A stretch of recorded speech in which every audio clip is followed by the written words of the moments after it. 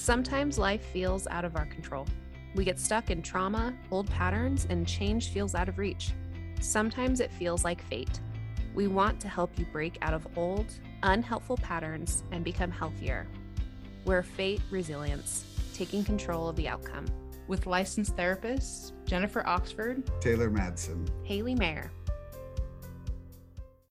Okay, so today we're going to talk about, now that we realize we have emotions and what some of them are, that we are going to figure out what do we do with them. Ignore them. Stuff in a box. Most of us won't have to do anything different. Yeah. So we're all doing it correctly. And I think we will talk about what happens when we do that. But I think the first step, though, is, again, just seeing the blinking light. I think that's just the first step. I think we need to just be aware that there is a light going off, that there's an emotion. And so in a lot of us, we will ignore the light. But the first step is just being conscious enough to, be aware that something's going on. Yeah. When we talk about being aware of what's going on and what the message is, right? Mm-hmm. So even as we've been working on this, when I have clients come and say that they've either heard something on the podcast or they've read a book about emotions. I had a client yesterday said that she recognized from reading Atlas of the Heart by Brene Brown that she was experiencing dread. Mm-hmm. And that was different than sadness for her. And so I said, okay, so as you're learning that and recognizing what that dread is, then we can start to work on how do we respond to dread in your life. And so that awareness is a huge step and gives her power, because she can now have different responses versus clumping them all together and either shoving them in the closet until they all explode like some weird Jack-in-the-Box toy, or, putting them all on top of herself like a weird pile of blankets. Mm-hmm. Yeah, I think just being aware, like, we've gone over all these different emotions, but at the same time, there are so many more, like you said. And some are very closely related to one another, but others do have that special little, difference that makes it a more unique situation. And I think, being able to know the difference between a cold and a flu, essentially. They're kind of similar often in their presentation, but they're very different in what you're going to actually do to take care of them. And so with those different things, you want to make sure that you're aware of that for yourself, not just based off of what everyone else is saying as well. I think that's the other huge thing about it, is that you could go to a therapist. There are ones out there who you tell them some of these things and they go, oh, it's obviously this emotion. But in your head, you're like, I don't know if I agree, or you could go to someone who you trust, that just whoever feels like they might know more.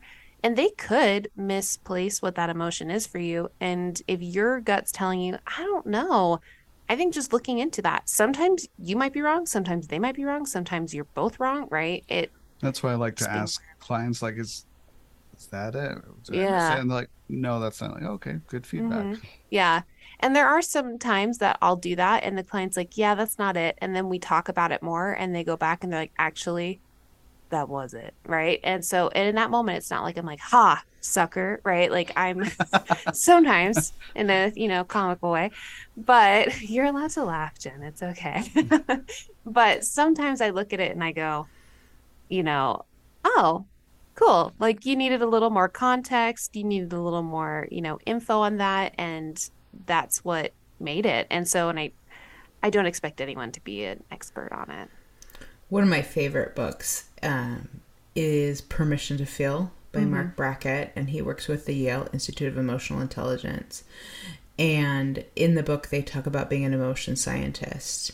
And as we talk about emotion work, it's about understanding what something is, how it works with other things, and how you can work with those emotions inside of yourself. Mm-hmm. And that seems pretty simple when I say it that way, but it's actually really complicated, especially if you ever were told that an emotion was bad or good. Then you might have avoided something that we were told was bad, maybe like anger. Mm-hmm. I know a lot of people think anger is bad, so they avoid it. Or they say happiness is good. but they're really just having that fake happiness versus the having meaning and worthwhileness in their life. And so being more authentic in your emotions. I avoided anger for a really long time. Mm-hmm. And then when I did my own emotion work, it was surprising to find out how important and useful it is. And then by opening up anger in a healthy way, not this out of control way, Mm-hmm. the rest of my emotions opened up and I felt everything more fully. And then life just became more rich. Mm-hmm. I think along with us knowing our own emotions, I think it's being comfortable also around others who are expressing their emotions. I had a group last night of men that we were talking about this, and we had this interesting kind of all together just moment of like, we were talking about empathy. They were talking about how they expressed empathy, which empathy isn't, I mean, it's kind of it's a grouping of emotions. It's how we are able to see someone's emotions, process it, and then present kind of an emotional situation to be with that person. So it's not quite being an emotion, but we realized that they all knew how to be empathetic, but they did not know how to receive empathy from someone. And it was very interesting, that click of realizing how receiving other people's emotions, like we may be able to notice ourselves and be so invested in our own emotional work, but when others are expressing an emotion, how we do not know how to do that. Same with like others serving us, others expressing love for us. People don't know how to receive that emotion. So it was very interesting with that whole emotion work, realizing that other component as well, of flipping it and saying, okay, I can express this emotion of my own, but when someone expresses that to me, what the heck do I do? Right. And we kind of were boiling it down, interestingly, like with Christianity and things like that, because they all came from really conservative Christian backgrounds of there's so much work taught of how to be serving and be loving and all these things, but receiving it was such a foreign concept and not something that they had been taught ever really how to do that and be comfortable with others expressing that emotion towards them. And so I think that's a whole different part of emotion work as well. When we're quick to offer help, but we won't ask for help, when we're okay seeing other people struggle, but we're not okay showing our struggle. Essentially, when we're much more comfortable with other people's emotions, which isn't to say that we're still comfortable, but we're not comfortable with our own, that's born out of shame, which I think we spent 2 episodes on. Mm-hmm. And I think a lot of people are surprised to hear that being quick to offer help and not ask for help is from shame, and shame is the root of pride. Mm-hmm. Yeah. Which ties into what I was thinking, which is that a lot of emotion work is about self-compassion and the common humanity that we've talked about before when it comes to self-compassion. Mm-hmm. And so as we're talking about not wanting our emotions to be seen or being ashamed of having emotions and other people recognizing you might be human if you feel this way, one of the emotions that I've learned to really appreciate and identify in myself is actually resentment. Mm-hmm. I used to think resentment was bad. I am a recovering pleaser, so that would be most people who are pleasers think resentment is bad. But remember, resentment is about being authentic. And so when I could recognize I wasn't being authentic, it takes a lot of energy to not be authentic. So I could move into a place where I could be curious and open to what I really wanted. And that didn't always change how I showed up. It didn't make me a mean person. It didn't make me suddenly, I don't care about anyone. I'm just going to care about myself. What it made me is recognize these are my values. I can stand in my values and feel really safe and secure in these values. And when my values align, I can help and serve other people in healthy ways versus just unbounded ways. Mm-hmm. Going back to cutting off one or kind of smothering one emotion diminishes all of them. It's emotions are messages, right? Every single episode so far, we've talked about what information they give us. If we ignore an emotion, it's not the end of the story. It doesn't just go away. It's kind of like in the first Harry Potter, where Harry doesn't get his letter, and so more owls are sent, and then more owls are sent, and then I don't, a parliament? Whatever group of owls are called. And suddenly there's this flood of letters that come to him. That's what happens with emotions. If you ignore them, the messages will just wait until you're ready to receive them. And so if you ignore one or more emotions, and again, if you ignore one, all of them are stunted, then you have this buildup of emotion for however long we've ignored them. So once you turn to do emotion work, you're going to have a backlog of emotions that need to be sorted through, which can be overwhelming. It could be scary. It could be exciting. It could be exhilarating. Usually it's all of them. I just need to add this disclaimer that this podcast is in no way supported by J.K. Rowling or any of the Harry Potter entities. Please send us money, WB. But if you want to, there's an opening. No, I think it is really good though to recognize. I think it's. We won't say no to money. No, or just contact with J.K. Okay, Rowling. so back to our emotions. I was going back there. Okay, we'll circle around. I know. I'm circling around. I just had to add the disclaimer, and the invitation. But I think when it comes to emotion work, I do think that it's back to, and this leads into our next topics that we're going to be talking about with attachment, right?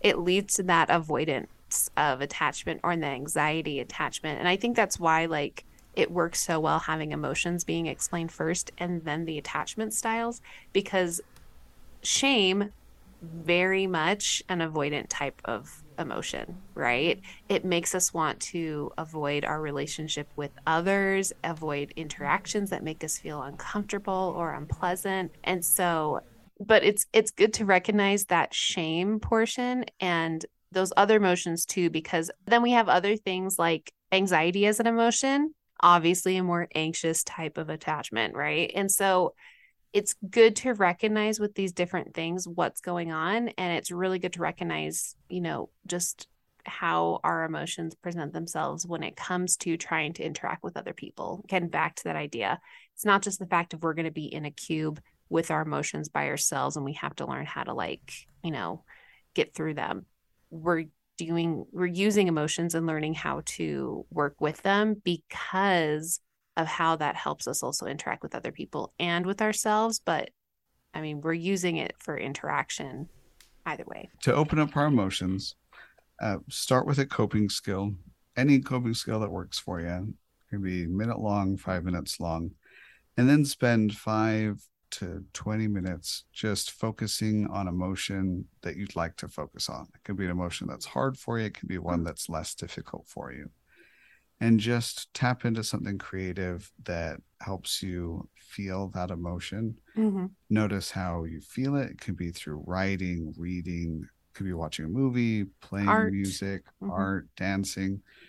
Dancing is definitely the least way that I can, that's like speaking Russian to me, but other people definitely tap into it. It could be yoga.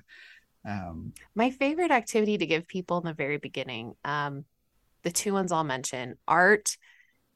I have this like little gingerbread man kind of outline, or gingerbread person, I guess nowadays, outline, and you label like the 5 basic emotions like angry, happy, scared, love. What was the other one? Sad. And what you do is you pick a color for each of those 5. And then on the gingerbread person, you can shade, you can draw what it feels like, but on their body, you show where those emotions come up for you. I think that's one of the basic and really cool activities to like help someone kind of notice it. But the other one is taking those same 5 basic emotions, or, going through the podcast, finding, like you were saying, Taylor, music that goes along with each one.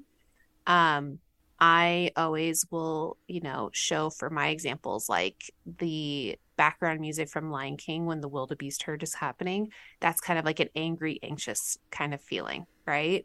But then when I pull on the Charlie Brown song, The Christmas Time Is Here from A Charlie Brown Christmas, that sounds sad, right? Like they're just like really sad and melancholy, and they're not really sad, but like it's just a really slow sound.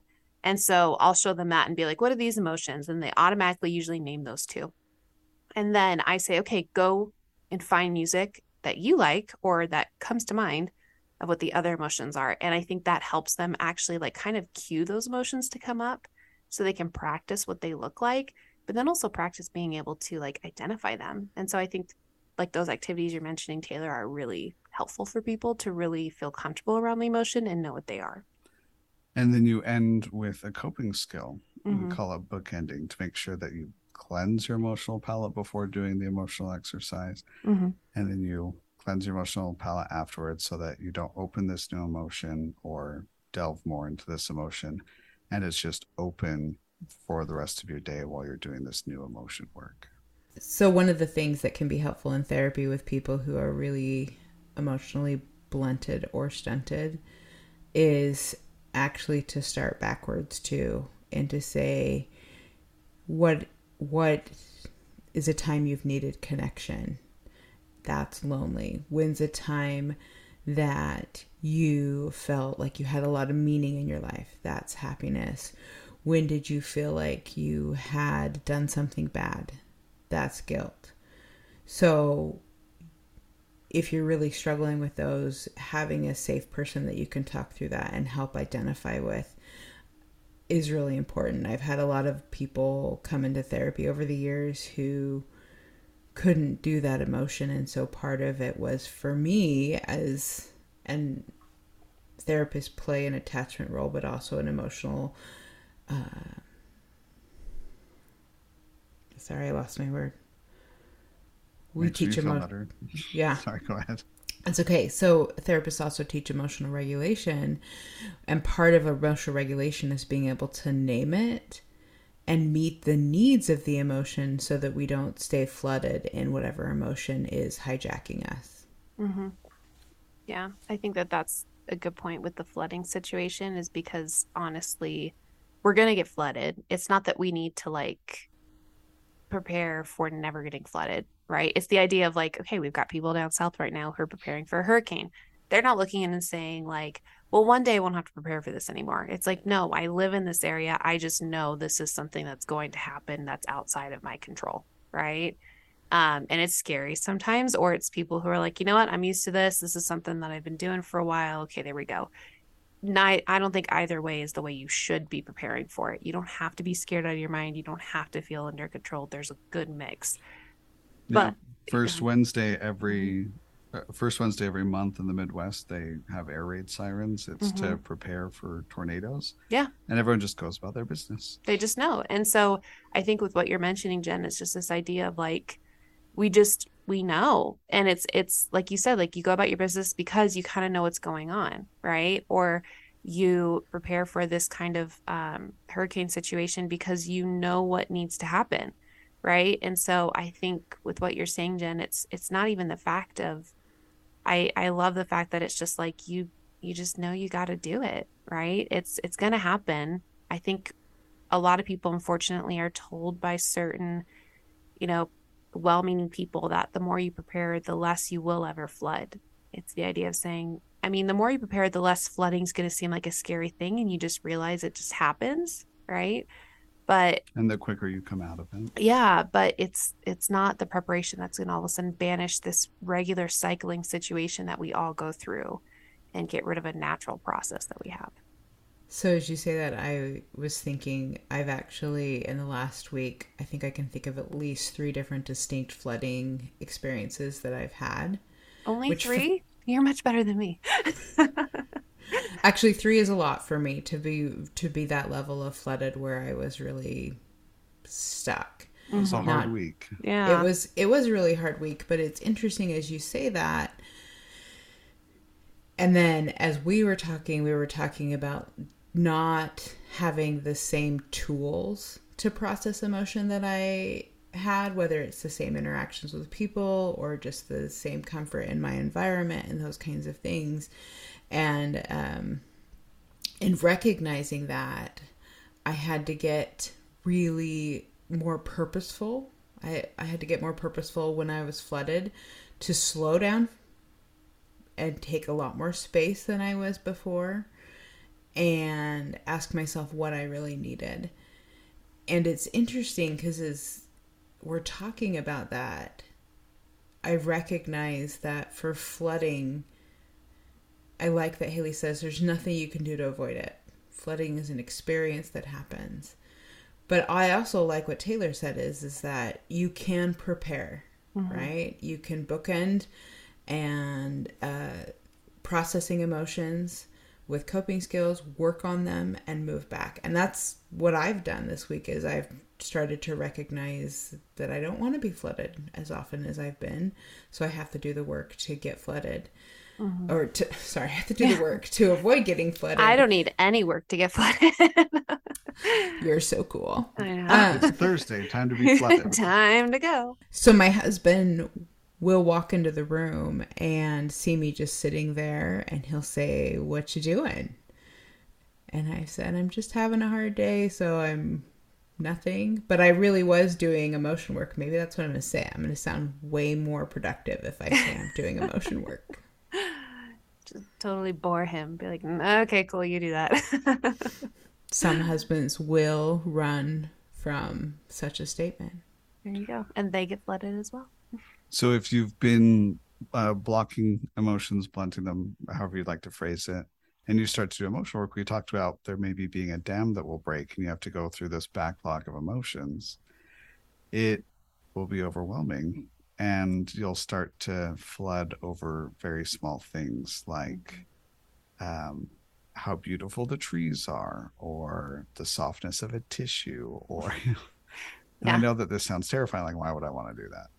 The reason why is on the other side, funny things will be funnier. The people you love, you'll love them more.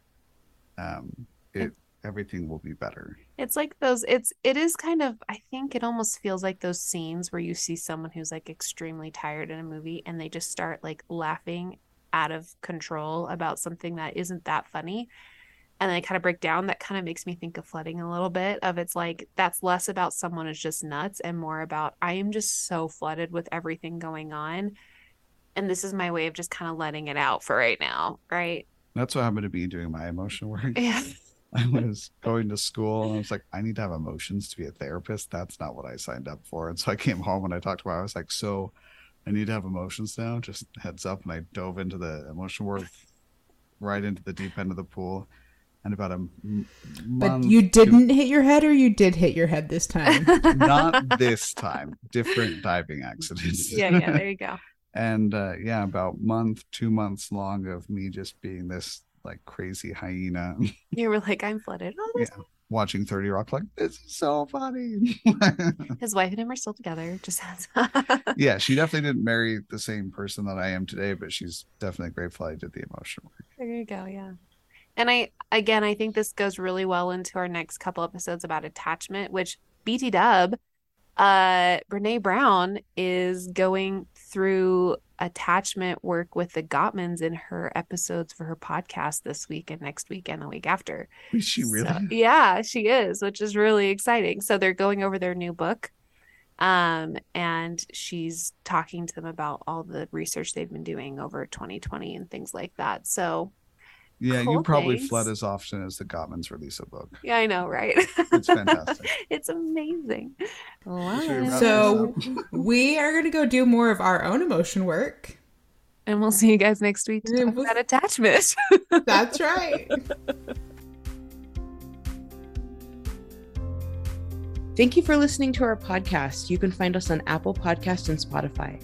Please feel free to rate, subscribe, and review. And if you want to find us on social media, we're on Instagram and Facebook at Fate Resilience. We would love to hear from you.